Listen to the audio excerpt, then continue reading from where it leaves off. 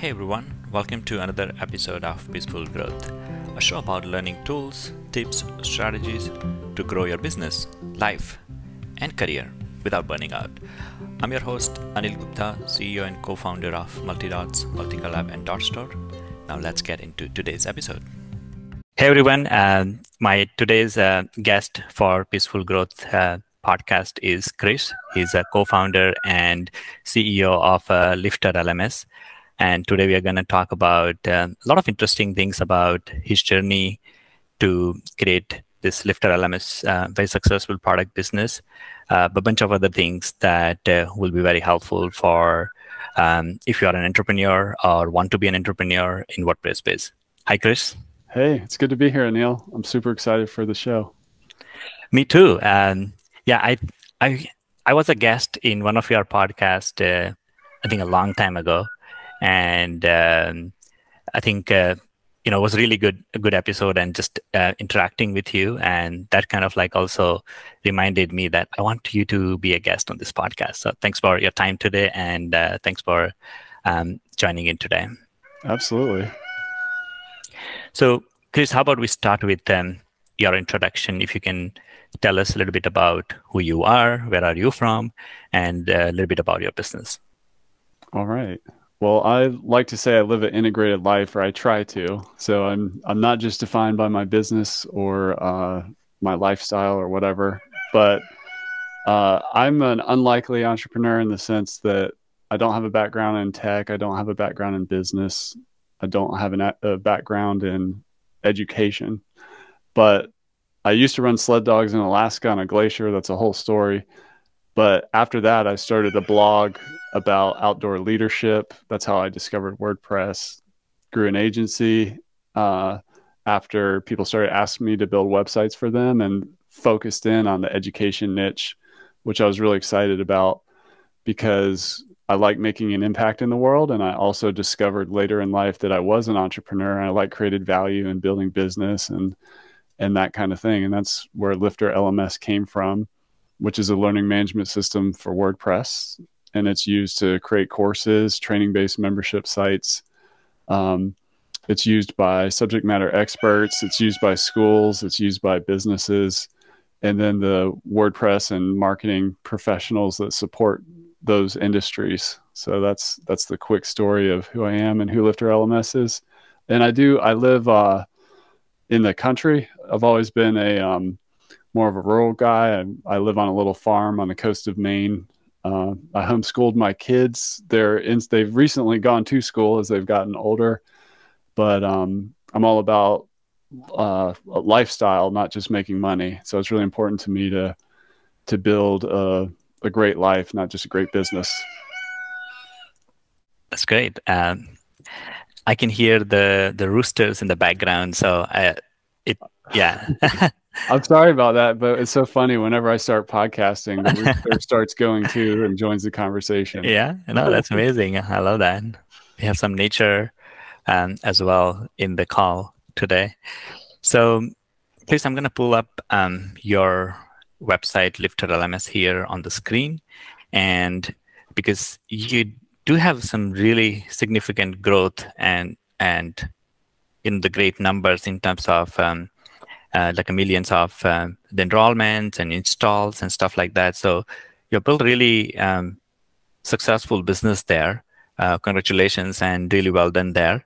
So wanted to talk a lot more about that in terms of like how many total installs and number of clients, if you can maybe share some numbers that helps us understand how big your business is at this moment. Absolutely. So LifterLMS is just about to turn 9 years old. So we've been going at it for a while.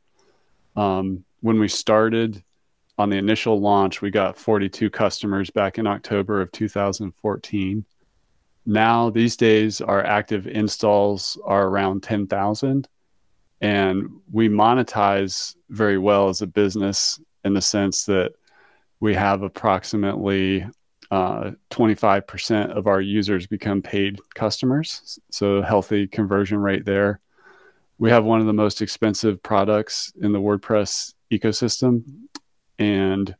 But we also give a ton away for free with our free core plugin, which is a very similar strategy to WooCommerce, in that you have this free core that's very valuable in and of itself. Then we have paid add-ons. Our team size is around 9 folks these days. And, we get a good chunk of traffic every month. I'm searching in my mind for the exact number. I think it's around 20,000, something like that. And we've just been doing this for a long time. And, the LMS market is a crowded space. There's somewhere around 500 LMSs, not just in WordPress, but just kind of total. So it's a very crowded space. In the WordPress ecosystem, there's approximately 8 or so WordPress LMSs, and they're different. They take different approaches, and some features are overlapping. And I know we're going to talk about the WordPress LMS initiative from WordCamp a little later, which kind of gets into what's similar. But I've been doing this for a long time, been podcasting for a long time. I like to say I started my podcast, LMS Cast, at the same time as Tim Ferriss. So I've been podcasting for about over 9 years at this point. Yeah. How many episodes do you have with the LMS Cast? It's about 430, I think, are published right now. And so I'm a big content for growth. In my view, there's 3 ways to do growth. Kind of marketing and sales style. There's inbound, so content marketing, SEO, outbound, prospecting, and then there's relationships, doing joint venture partnerships, just being a good community citizen, getting your brand out there, sponsoring WordCamps and things like that. So there's lots of different ways of growth. And my approach is actually to do the whole portfolio. Like we do everything, but I would say content marketing is our strength, followed by relationships. And then in terms of going out into the world, prospecting through paid ads or outbound sales, we do a little bit of, but not very much. So let me ask you about your podcast. So what inspired you to start your podcast and how it helped you to grow your business? There's a lot of reasons. One, I love podcasts myself as a listener. So it's been a long time, maybe 14 years, I've been listening to at least one podcast a day about business or personal development or audiobooks and stuff. So I'm a huge long form content consumer. I also found with my personality and just my preferences that creating long form video and audio content is the easiest for me, and it comes naturally. I like writing and I enjoy it, but I find podcasting to just be more low friction for my personality. And in terms of relationships, I'm a lifelong learner. I love to learn. So every time I interview or am interviewed, I'm always learning something. And from a marketing perspective, creating podcast content, you've got audio, you've got video, you've got the blog post that goes with it. So it's a very effective medium. Yeah. I also think that when it comes to growth, there's often a lot of focus on the bottom of the funnel and getting more sales and orders and stuff. But I look at podcasting as more top of the funnel, content that you're not even necessarily trying to sell, but you're nurturing those relationships, both with your listener, with your guests. Those are some of the main points with why I love podcasting. Yeah. It's interesting that you say that you feel like you're more comfortable on podcast than writing. Is that true? Yeah.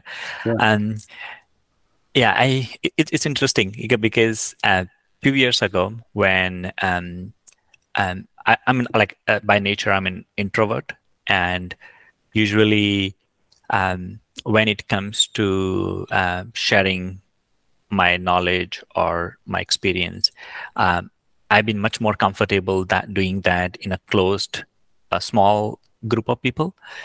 So my team, they asked me that, because I've been doing all this workshop internally, for my team members, and I've been writing some of the stuff internally, but then they asked me, why don't you share everything that you share with us publicly. And I was like, I'm not sure, that if that's something that I come from, because I'm an introvert, yeah, we have like a lot of different self-doubts and stuff like that.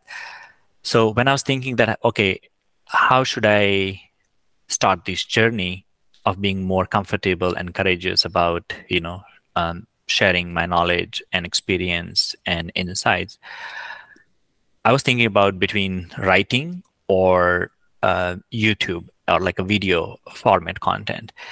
And I felt actually writing more comfortable than the videos or podcast. So I started writing last year on my Learn and Grow a newsletter where, like, that was like I wanted to build a habit of writing.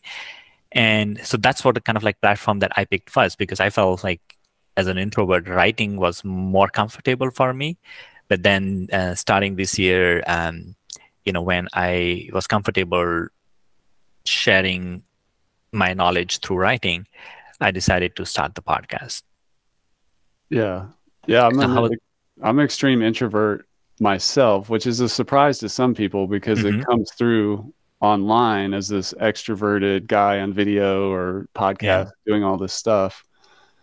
And I actually really enjoy writing, and I'm not bad at it, but it's a lot slower for me. And you don't have the added benefit of the interaction with another human being there. That's right. So it's like 1 + 1 = 3. Yeah. But yeah, I'm an extreme introvert. Like if you were to take a personality test, I'm not just a little bit, I'm like a lot. And what happened to me over time, particularly with podcasting, and then later as I got more comfortable with it, webinars and doing more presentation style stuff online, is I developed, it's kind of like an extreme focus, and all the world around just kind of disappears and I'm just with the guest. And I'm not even thinking about the audience that's listening, in the sense that like I don't feel that pressure that I would feel if I were on stage at a conference giving a talk. So I became very comfortable with it. Yeah. And then also over time, we all struggle with imposter syndrome. And I realized that I do have a lot of value to share. And I became better at interviewing people and helping showcase their value, which then gives you more confidence. And it's a flywheel of growth and momentum there. So that's why I've stuck to it for 9 years, releasing a podcast every week. And I'm glad that you're doing that, Chris. And I think I was in the beginning, when I was thinking, still debating whether I should start my podcast or not. I kind of like listened to a lot of other hosts and their podcast, and a very majority of them were actually introvert, who are a host of a podcast. So people like you, kind of inspired me as well to, like, as an introvert, it's comfortable. I mean, it's fine to do a podcast. And if there is any introvert out there, who's still thinking that how to get outside the world and share your knowledge, I think writing and podcast are something that will be a good starting step. And so your podcast and my podcast can be an inspiration for that. Absolutely. Yeah. So, Chris, next, I wanted to ask you, I think you mentioned a little bit about that you started your career before you started LifterLMS. You had some agency business, or you were doing freelance website design development? Yeah. So I started as a freelancer. Okay. And then I merged, and I started I learned I had a talent for marketing and sales.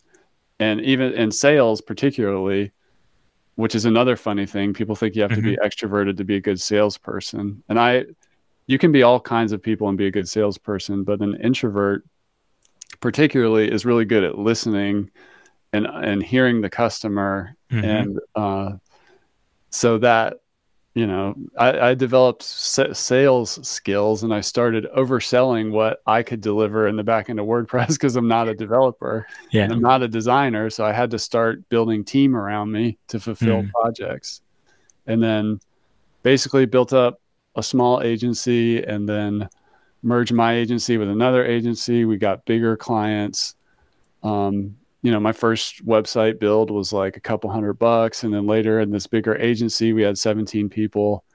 Some of our projects were like 30, 50, $80,000, like big custom projects. And so I just grew in that way. And I also specialized in, not just building the site, but understanding marketing and marketing automation and working with popular CRMs like Infusionsoft.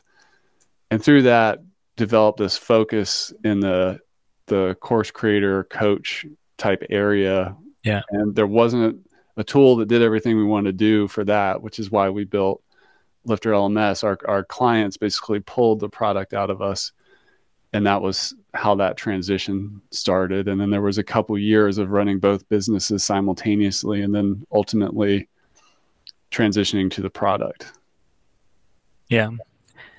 So one question, Chris, I have there is, I've seen recently that a lot of agency owners or founders, entrepreneurs, they're kind of like transitioning to a product business. And I'm kind of like in the process of doing the same thing. Like I have Multi-Dots. We started 14 years ago, and 3 years ago, I started transitioning to and focusing more on the product business as well. And Multi-Collab and Dot Store are two of our product businesses. So one thing that I struggle is like as an agency, it's a very different revenue model and inspiration. You have the cash upfront, and your customer is ready to pay, and then you deliver the product after that. But in the product business, what I have experienced since last 3 years, that I've been spending a lot in order to build the product, promote the product, and the cash flow or the revenue in the beginning is not that big or that inspiring. So my question is, like, when you transition from agency to product, or especially in the first few years of LifterLMS, I assume the revenue and the clients and those numbers were not that exciting. So how you keep yourself inspired, in that moment to continue investing in the product? And in terms of the spend, because this is another question that I'm also struggling, that in terms of investment and spending in the product business on the first 1 or 2 year, like what that number looks like that you should be comfortable spending before you start making money.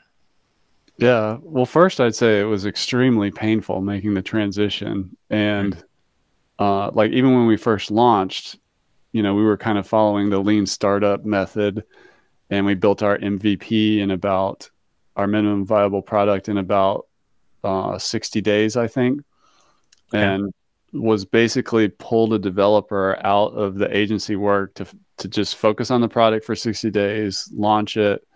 And our internal goal was if we got 100 customers, we'd keep going. And if not, we would not. And then we only had 42 customers, but I'm kind of bullheaded. So I was like, well, we're just going to keep going anyways. And even though we only had 42 customers, but there were hard times there. So like, for example, in the early days and some of the hardest days, I would pull like $1,000 a month out for myself as an owner as pay, but paying the developer who's working on LifterLMS $5,000 a month. So you have that sacrifice has to come from somewhere as a bootstrapper. And so that was very hard and very painful. And for me, I have an ability to live on a low cost of living. If that's just, where I choose to live and cut expenses and all that. So I made a lot of sacrifices to get through there. But for many years, for a couple years, it just wasn't making that much money. Possibly, I'm trying to remember the exact numbers, but 1,000 a month, 2,000 a month, 3,000 a month. Like the slow build in the beginning was very hard, and then, but we had the agency business to kind of offset that, to provide the capital to reinvest. But so you were doing the agency when you started the product. So it wasn't like you completely moved out, but you continued to run the agency as well while your product was growing. Yeah, there would have been no other way to fund it. And do you remember, and just off the top of your mind, that how much investment in the product business you had to do before you become a profitable. I'll tell you about Multi-Collab. So like I started Multi-Collab 3 years ago. So far, I feel like probably we have invested somewhere around $300,000 of production time and the marketing. We are not yet profitable, but that's kind of like what, as a product entrepreneur, I'm wondering that in order to be a profitable product business, what's that number look like that you should be comfortable investing in the beginning of the business? Well, to the timeline first, I've heard this quote that like it takes 3 years to replace your day job as an entrepreneur. And I thought to myself, like, oh, I must not be that smart because it took me like 4 or 5 to like, so it took a long time to really be Okay. profitable, like you're talking about, and Mm-hmm. have the confidence. In our case, we decided to move on from the agency business. So it took a while. And Okay. then the MVP stage, I think, is really important in the sense that, one developer, 2 months, $5,000 a month. So our MVP was only $10,000 of investment. And there was some more on top of that for infrastructure. And that was per month, right? $10,000 per month or Total. total? Okay. And it was probably more because other Mm. people were working on it. But basically what we found is the agency will always cannibalize the product because, you've got the clients, they need a lot of stuff. So you really have to kind of like insulate this baby product business, particularly the developer that's working on it, even though the clients are trying to pull those resources away. But yeah, like including like co-founder salaries and everything, it probably took similar to what you're saying, 200,000-300,000 to like really hit it and to be profitable. And for us, the biggest driver of profitability of where the growth chart went much more up and to the right was when we decided to make our core product free. And then we got the distribution through WordPress. At that time, we were I believe, the only free LMS, or we always came up number one or whatever for a while. And now it's totally different. There's lots of competition. And, but that was a really hard decision because part of the minimum viable product process, even though we knew we always wanted to kind of do things the WordPress way and make this free plugin, our MVP stage, it was a paid product. It was $150 a year. Now, as an example, our everything package is $1,200 a year. Okay. So there's a lot of pricing strategy and stuff. And as the platform got more complex, that created growth. But yeah, it took a while and many hundreds of thousands of dollars to really, get that escape velocity of, is this startup going to work or not? Mm-hmm. Yeah. So I think key insight for anyone who already have a product business or just started or want to start, I would say we are somewhere around like 20,000 ARR, like revenue wise for Multi-Collab at this moment. And we have invested, so I think $200,000 so far in last 2 years in order to get to 20,000. So it's definitely a little long-term game, but those who are interested to learn about what those numbers looks like, I would say in our case, in Multi-Collab specifically, $200,000 to get to 20,000 ARR for our WordPress product business. And you kind of also, Chris mentioned something around like 200 something that where you become profitable, that you had to invest in the product business, right? In the beginning. Yeah, I'd say that math is almost identical to what worked. And it's not, it doesn't mean that every project will work, but like Multi-Collab and LifterLMS, there was a product market fit you got. So you have to, some products don't work and that's unfortunate, but if you get that product market fit and you have a core customer, you've got something, but it's a lot of hard work and takes time. Yeah. And this is something that, we can talk a little bit more about, because this is something that I've been talking to a lot of new entrepreneurs recently. And one thing that they struggle is that they have this great idea, but then they still don't know that how much I need to invest, because production is just one part of the game puzzle, right? But there is like promotion and marketing and support. There are a lot of other stuff where you also need to put in money. And so I think knowing this, the some of these numbers can be very helpful in order to decide that how long and how much it takes to be a successful with the product business. Yeah, 100%. And I know this is the Peaceful Growth podcast, but in the early days, I did not have as much peace in the sense that the struggle was really hard financially. I had to really stretch my days out long and wear multiple hats, like sell it, market it, support it, and I wasn't doing it all alone. I had great co-founders and team, but it's not easy. Yeah. Sacrifice is not just finance. It's not easy, but it's worth it, right? Yeah. Yeah. and also I think that's where your product mission, vision, and values matter, because I'm a lifelong learner, and I also really believe in the power of education to lift up others and send out a positive impact in the world. So I wasn't just trying to make money, or I found a gap in the market and I'm going to fill it. It was that passion, and that mission vision stuff is super important to, staying motivated and lifting you up when times are hard. Yeah. Okay guys, so if you're interested to check out how Multi-Collab works and how Multi-Collab can solve your problems or improve your content publishing workflow, you can go to our website and click on the Try Demo tab in the menu section. Then simply fill out your details, and there you go. Now you have access to the demo environment where you can test all the amazing features that Multi-Collab has to offer. So Chris, how many clients you have currently with LifterLMS? So there's somewhere around 10,000 in terms of users. And we monetize around 25% of that. Okay. So somewhere around 2,500 customers, paid customers, paying customers, right? Yeah. So one question I have is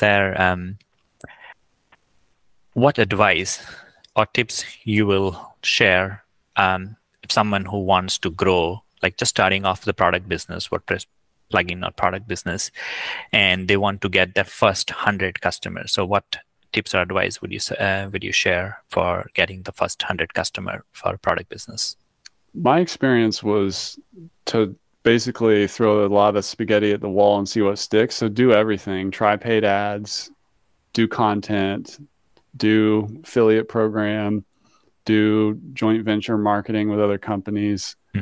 But also do a strong ground game, meaning a lot of tech or online entrepreneurs, they want to like do it behind the website and just do the tech, but actually getting out of the building and talking to customers or prospects, going out into the community, conferences, WordCamps, whatever, is really important. Yeah. And also you really have to learn marketing. I find some entrepreneurs are really heavy on the engineering or tech side, and some are really heavy on the marketing side, but you have to have both at a high level. And whether you do that through partnership, which is what I did, or you do it, you're one of those unicorns who really developed both skills. Like I know product founders that are good at both marketing and building the product. So there's not just one way to do it, and also you have to pre-sell. So, especially in the early days, we did a lot of selling products with a future launch date at a discount to both get revenue, but also get a test of demand. So pre-selling is super important, and building anticipation and talking about what you're building next, because building a product is not just the code, it's also the relationship and your vision for the future that people buy into. Yeah. And my other piece of advice is, if you haven't selected a product yet, is to have a core customer, not necessarily a tech that you're excited about, but if you can build a platform level product that sort of becomes the backbone of that core customer's business and hopes and dreams. So we do both, in the sense that we provide an all-in-one solution for online learning, but at the same time, we also work very hard to integrate with other tools in the WordPress ecosystem and, be a good citizen in the community of software tools that our core customer uses. Yeah. I want to go back to some of the things that you mentioned in the beginning about paid ads, content, like sponsoring and participating in the community. And as you mentioned that, especially in the beginning when you are starting a business, then you have to do this spaghetti approach, like try out all of the different things and focus on or double down on what works. But now, as you have all this experience and all your learning, so let's say if you are starting a new product business, out of all the different marketing things that you tried in the beginning, LifterLMS, for a new product business, out of all, if you have to, let's say, focus on one or two, what would you pick? It really depends on the founder. For me, I would do content marketing because that's what I'm good at, and relationships. But I have friends with software companies that only do paid ads. Yeah. And they're like, I don't know how you do all that content. And I'm like, I don't know how you do those ads successfully. But which one worked most for you, for your business? Content. Okay. Yeah. So that was good, like, because you are good at content and it worked for you, because those are the two things I think is very important, that what you're good at, but also what works good for your business. Yes. Yeah. Yeah. And what, and also what builds the relationship more. Like ads can be a little more transactional. Oh, we're going to do some retargeting or whatever. But the main thing is also not to just focus on the sale. So one of the core strategies I have, it's more of the meta strategy of everything, is that when you put your customer at the center of your business instead of the product, what do they need? Well, they need your software, but they need a lot of other things too. Like for us, they need help with becoming an entrepreneur themselves, learning how instructional design or being a teacher. They need help building community. They need help learning technology and maybe how to use other tools besides mine to be successful. So within all those hats, like, well, that's why we started the podcast, and I interview people about things like marketing and getting clients, or how to package up your knowledge into a course as a teacher, how to run a coaching program effectively, how to use these other tools besides LifterLMS. So I essentially put my customer at the center and then surround them with what they need. And my software business is just one of those things. And that's how I think about, making them successful. And for me, with that strategy, content creates a lot of opportunities around their needs in addition to just the tool. Yeah. And there's that saying that only 2% of your market is ready to buy right now. So by having all that other stuff, you're not just focused on the conversion, you're nurturing those relationships. It's not uncommon for people to be in our marketing and buy 2 years later or 6 months later. If we just had an ad strategy, that would be limited. And also you do need to have a plan to nurture those leads and have like a funnel of sorts for the people that are at the different stages.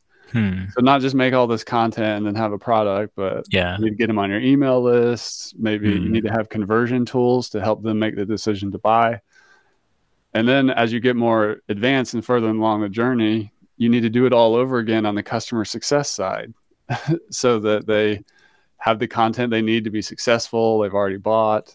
They need other things. So it's like a funnel that comes down to the sale, but then you got to do it again across onboarding, activation, expansion revenue, and advocacy.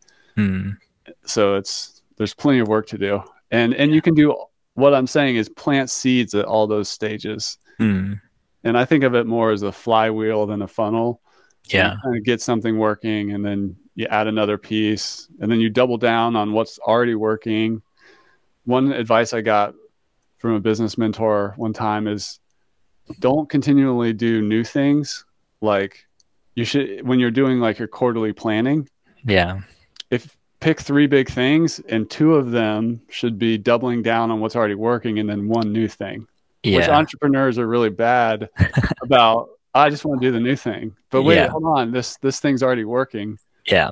And there's a saying there that your market, or you get tired of your marketing before your market ever does. So don't just stop because I you love thought that. you already said it once or whatever. Hmm. And that's another thing I just want to note is like when you pick your product, it's really nice when you're in a market where there's just a continual influx of new people. Like there's constant influx of new people wanting to figure out how to do online education or build an online business or figure out how to take their events business or speaker, author, coach business and move it online. It's just never ending. It's just continuing to grow.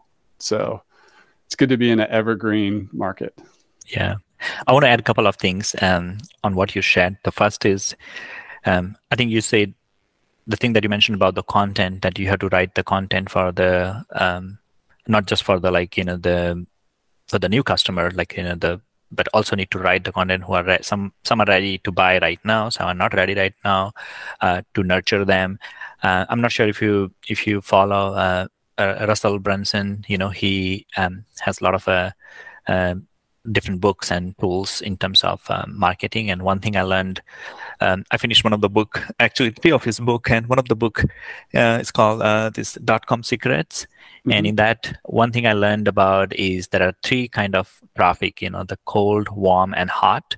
And you need to write the content for all these 3 because, so that's how you basically, when it comes to the content, and I didn't know that. I thought like content is just plain content. But then I realized that you have to pick the topics for these 3 different types of traffic that comes to your website, the cold, warm, and hot.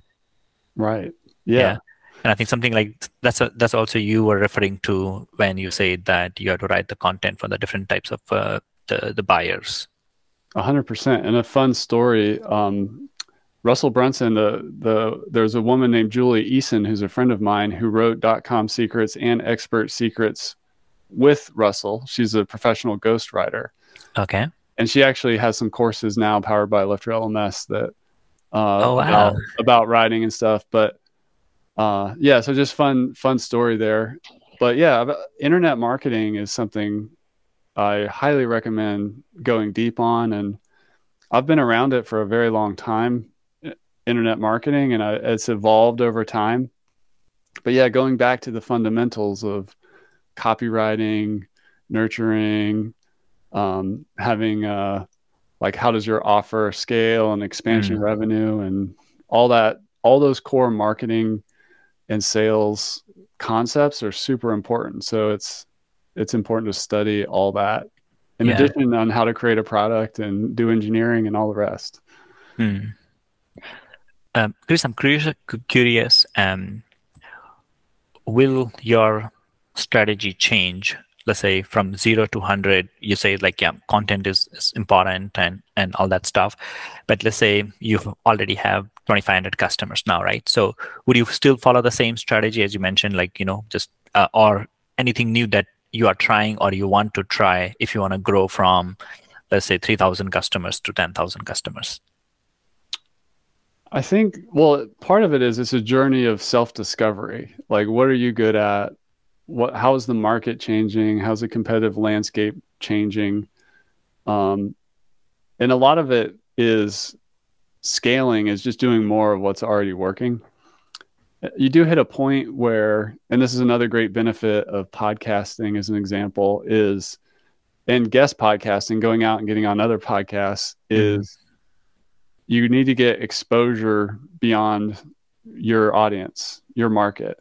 So the more you can work through partnerships and also team within your organization to scale is super important. So like you mentioned, scaling from like the 3,000 to 10,000.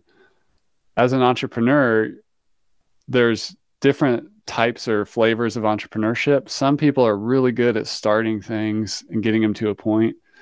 And then other people are really good at taking something that has product market fit and scaling it up. And then there's this whole other crew that takes that and puts it under professional management and goes even bigger.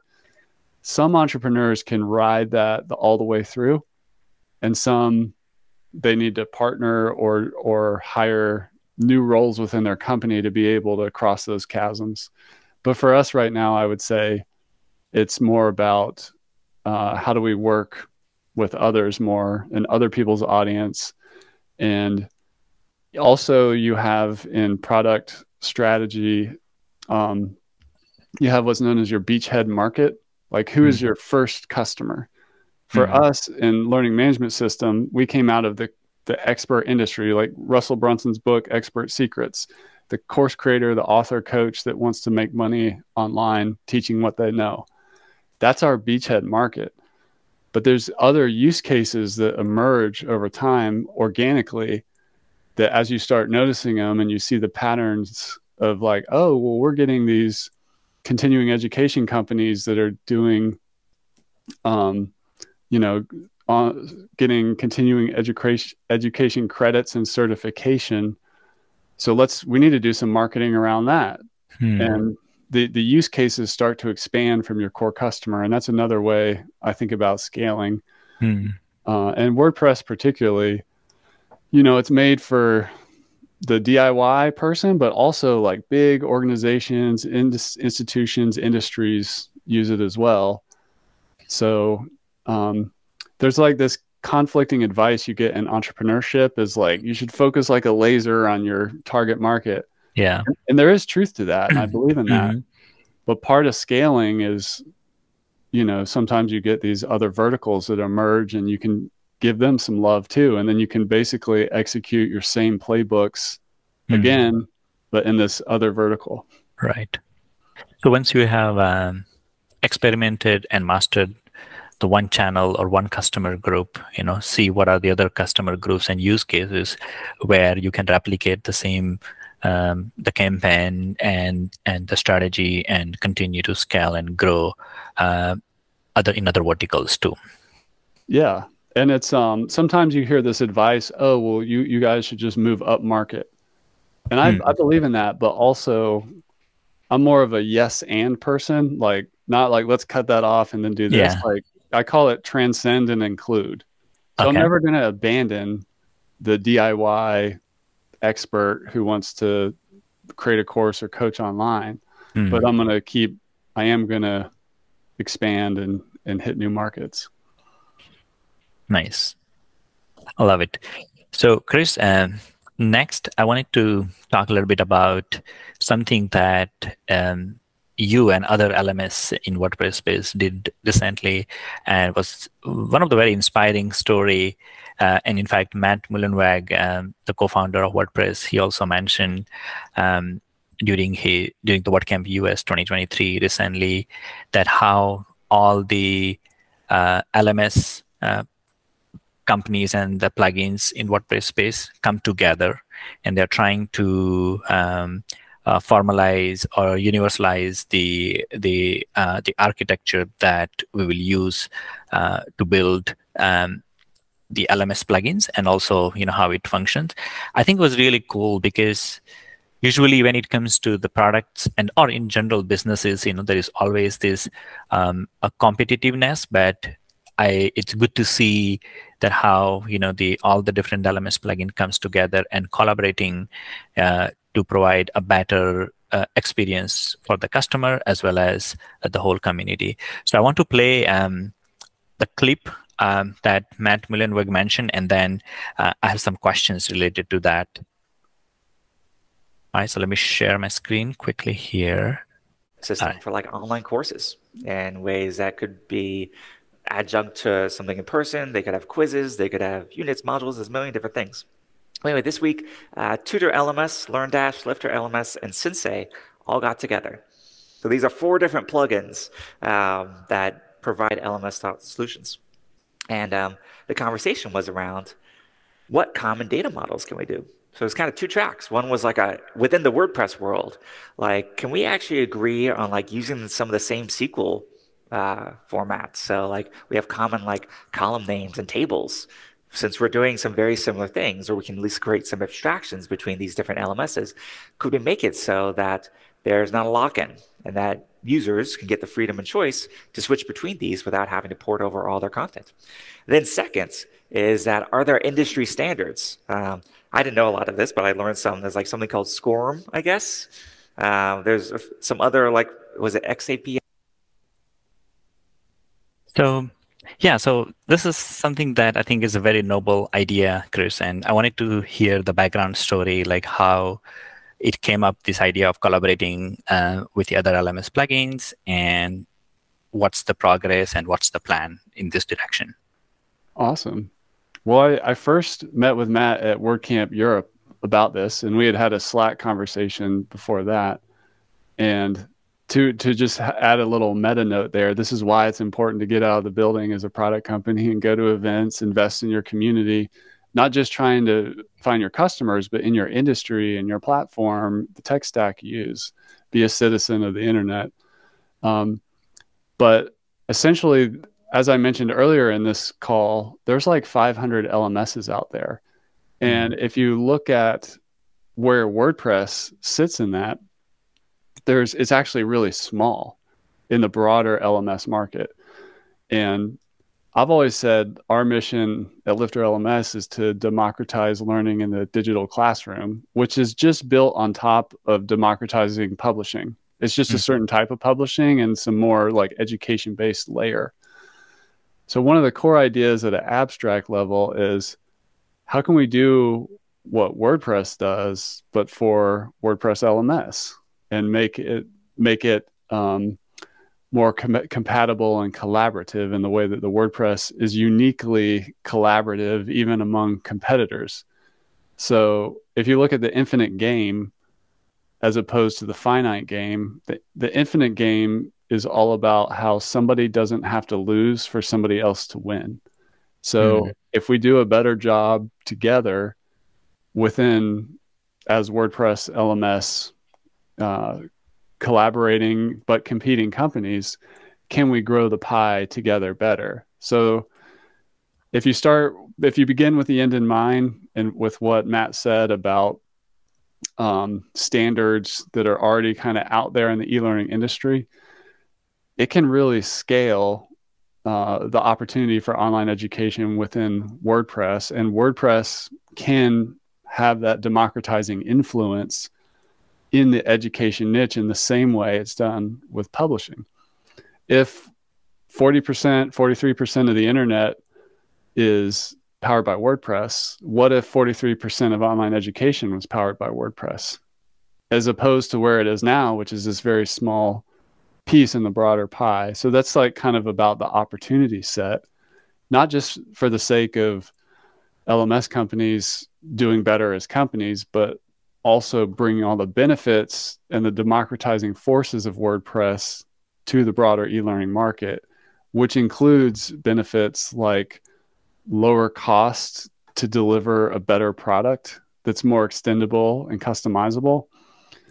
So that's kind of the big picture of what it's all about. But on the micro level, it starts by collaborating and developing a standard in the same way that WordPress develops a standard for how plugins work and themes can integrate. So when you have that common core, the whole ecosystem can be a lot more effective and grow faster. So for example, if, let's say, another plugin in the WordPress ecosystem or SaaS business that wants to integrate in through WordPress that for some e-learning function, if they can do one thing that then integrates with all the WordPress LMSs, you can see how much more efficient that is. Because sometimes in WordPress, we figure out different ways to do similar things, and but when you get some standards going, we can focus on the higher level opportunities by having that kind of common core in the same way that WordPress is a common core for us all to build around. And I just want to reiterate, one of the great things about the WordPress community is our collaborative nature and playing the infinite game. And what's the biggest challenge, let's say, when you're trying to collaborate with other LMS and trying to find a common standards? Do you see any big challenges on the horizon while working on this collaboration? Sure. I mean, if we could go back in time and have figured this out like 10 years ago, it would be a lot easier. Yeah. So that's the challenge, is like we're all already moving, doing what we do Mm. in different ways. So one challenge is just taking a step back, not getting too far ahead of ourselves and thinking about how are we going to like technically implement the solution. Mm-hmm. So let's slow down and look at how do we do it, you know, at a standards, more ideas and you know, figure out the data model on paper. We don't just have, it's not jumping straight into engineering. So that's a challenge. Yeah. I would say the other one, just not just for the LMS companies, there's other great folks contributing. I'd encourage people to join the WordPress LMS Slack in the WordPress Make Slack if you're interested. But there's industries within industries here. So part of learning management system is not just you know, housing data and content. You also have to create the content. So there's like this whole instructional design piece, and there's these e-learning authoring tools out there which are outside of WordPress that the traditional e-learning industry uses to create content. Like Matt mentioned, SCORM, there's something called a SCORM package. There's these other kind of file types that we need to think bigger than WordPress and, you know, play in the bigger market, which takes time to learn about how all that other e-learning technology and industry is operating, because it's massive. I mean, even the whole concept of the internet itself started in education and universities wanting to share stuff. So there's a lot of legacy and different ways of doing things out there. So it takes some time to really get zen and tune in to the broader systems of online education that have been happening and the existing standards, and learn about them, figure out what can be adopted, what can be built from first principles, and then also working through the challenges of mindset around infinite game versus finite game, and how we think about competitors, or doing it in a way that's win-win for all stakeholders. That takes work too, just to work through that for individuals and companies. Yeah. I'm not sure if you're already thinking about it, but I would love to see some kind of a process document or your learning, you know, when you are able to complete this whole project of collaboration and combining, you know, some of the standards. I think that will become a really good resource for others who wants to do it, you know, so learning from your experience. So I'm not sure if you're already thinking about, but I would love to see some kind of guide or documentation that come out of your experimental learning. Yeah, that's a great idea. I mean, a lot of it, what we're doing is built in public it's in the WordPress Make LMS Slack channel. But yeah, like the standard itself will emerge as a document and as a documented data model and strategy. Yeah. But it also, the process of that collaboration, I'm sure we'll learn a lot too that we could share. Yeah. And let me know if you need any help on that, because yeah, I would love to also join in to see how we can actually transform the process in a much easier way for other plugin companies to start the journey. You know, so the one documentation is maybe for you know the you and your like other LMS, but then we can kind of think about creating a different documentation for other plugin companies to kind of take this approach, that how to start the discussion. Because the great thing is that at some point you and other LMS companies come together and started this discussion. So kind of like how to inspire the conversations in this direction would be something will be super helpful. Awesome. Yeah.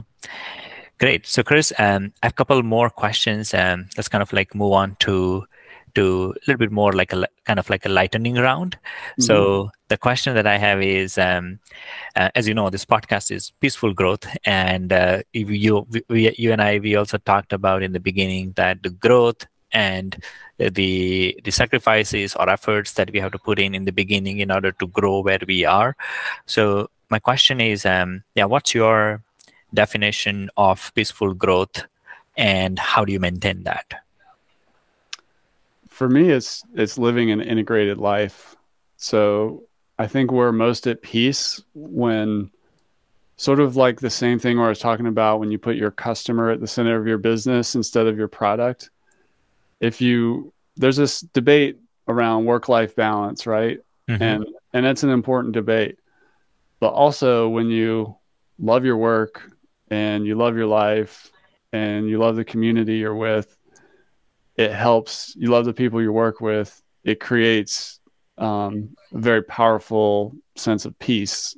It's still hard work, but basically keeping the humanity in the whole process is super important. So for me, like coming back from WordCamp US, I got recognized at the airport in DC, not by somebody who was at WordCamp, but by a customer who'd been with Lifter for 5 or 6 years. Wow. And she had helped over, I forget how many million moms with anxiety. And I'm like, wow. I mean, that's like the impact part that like makes me excited. Like I mentioned before the call too, after the WordCamp, as an introvert, I'm exhausted, I'm tired. So I need to come home. I need to also take care of my health and recharge and reset and, you know, be with my family and, you know, connect with them. And so having that kind of full life model where you don't get too focused on just one piece, like making money or building business, but also like your health, your friendships, your relationships. And sometimes those things start overlapping, and that's where some magic happens, I think. So like I have a lot of WordPress professionals that are also really dear friends. So I get to benefit. I'm working and I'm playing and have my friends. Sometimes it all gets wrapped together, and that's kind of magical. And for me, one more thing I'll add, which is more of a tactic, is it's really easy to get swept up in the stress of working online, and you know, all the internet never sleeps, and the business is always needing stuff, and you know, you're always trying to grow as a leader, and you've got your fires burning at work that some you let burn, some are something you have to get to, is to figure out how you're going to navigate stress, because it's never been harder than it is now to get overwhelmed. So for me, it's different for everybody, but for me, one thing that's been really powerful is just having a strong morning routine where I walk and I take care of my health. I do some strength training on certain days. I do my learning time, like my podcast stuff in the morning. So, and there's a lot that goes into that whole ritual. It's like 3 hours of my morning routine, but it keeps me grounded. And so staying grounded helps. And one of the things that happens in the journey is when you do start getting some level of success, you can then start creating more boundaries. And I'm a continual work in progress of like, well, if I'm going to fulfill this mission and vision I want to do with this company and with my life, I need to not burn out, stress out, you know, neglect important commitments and things like that. So over time, I try to keep working on those things, and I'm a work in progress, and I'm not perfect, and I've had my challenges, but continuing to, and entrepreneurs are good at this, not just remaining with the status quo, but there's always another level, not just of business success, but also like life happiness and peace. And whether that's, okay, well, I stopped working at 6 p.m. I used to go till like 3 a.m. Like that's a huge clawback to like actually what's a more healthy life. And then on the other end, like I inserted this self-care morning ritual thing. So instead, I don't just wake up and start getting into email and all of it and go till 3 a.m. whatever. But I used to be like that. And I'm fortunate to be able to do that. But for me personally, where I'm at, I still have like a normal like 40-hour work week. It's just I don't have the 80-hour work week anymore. And that's a huge thing to create more peace, because otherwise you're just going to burn out, stress out, or have some health challenges. Yeah. No, I think the routine piece is very important, because I also noticed that I used to work like 14, Constantly. 16 hours. Yeah, yeah, exactly. And and also that one thing that I have repeatedly hear from like a lot of even past guests in this podcast as well, that it is not about working less or more. I think it's more important about working on a right thing, because when you are aligned with aligned your goal and your action towards what you mentioned about the purpose, like what's something that gives you joy, then 10 hours, 15 hours, 16 hours doesn't matter. But if you're working on a wrong goal or trying to climb a wrong mountain, that's where I think even the 1 hour will feel like 20 hours of efforts. So yeah, one thing is important is there is the purpose, and the second thing for the piece is process, which you say the routine. For me it's a process and a routine. So when I create like a small processes around my routine, my work and all that gives me helps me stay consistent without stressing me out. Yeah. And I use the calendar very heavily, like time blocks, and I like to work through routines more than project. I mean, I'm working on projects, but it's planned. Like there's a time box for that during the week. And also, as you get better as an entrepreneur, you start planning better through annual planning, quarterly planning. And you realize you don't have to do it all simultaneously all the time, and find that leverage through more strategic work. Right. Absolutely. Yeah. So, no, great advice there. And I love that calendar that you mentioned, routine, and aligning your efforts to the purpose and impact. So those are the things that I think are the golden, when it comes to balancing, finding the balance between peace and growth. Yeah, and I'll just add having an open mind, and not getting too attached, like to a strategy or a tactic, or just being open to new things is super important. And because that's where you find opportunity, and also having that experimenter's mindset. Like, well, let's try it. Let's see what we can do in 2 weeks if we try that. And being okay with stop doing some things that aren't working. Yeah. Great. Thanks for sharing that, Chris. Last question I have is, I know that there are a lot of AI tools and AI is big. So just curious to know if how are you using AI tools in your work and life? Yeah, I use a fair bit. I mean, I use ChatGPT particularly for research and combining ideas. Or if I wade into an area that's unknown to me, to like kind of summarize things. Like I was listening to a podcast this morning, and the book Nonviolent Communication came up in the podcast, which has been on my want to read list for a long time. Okay. But I haven't been able to get to it. So as I'm on my morning walk this morning, I think I was actually using Bard, because I was on my phone. I said, hey, can you give me the summary of the nonviolent communication process? And it was like right there. And I was like, cool. So I use that. There's some SEO AI that I use to create content briefs for content marketing. More outline. It doesn't do the job for you, but it does a bunch of research and helps you organize. Our developers use GitHub Copilot. We've done some experimentation with AI image generation for fun, but also just creating graphic assets for the business. And we have some AI stuff that we're working on within the LifterLMS itself. So yeah, we're fans. I'm not.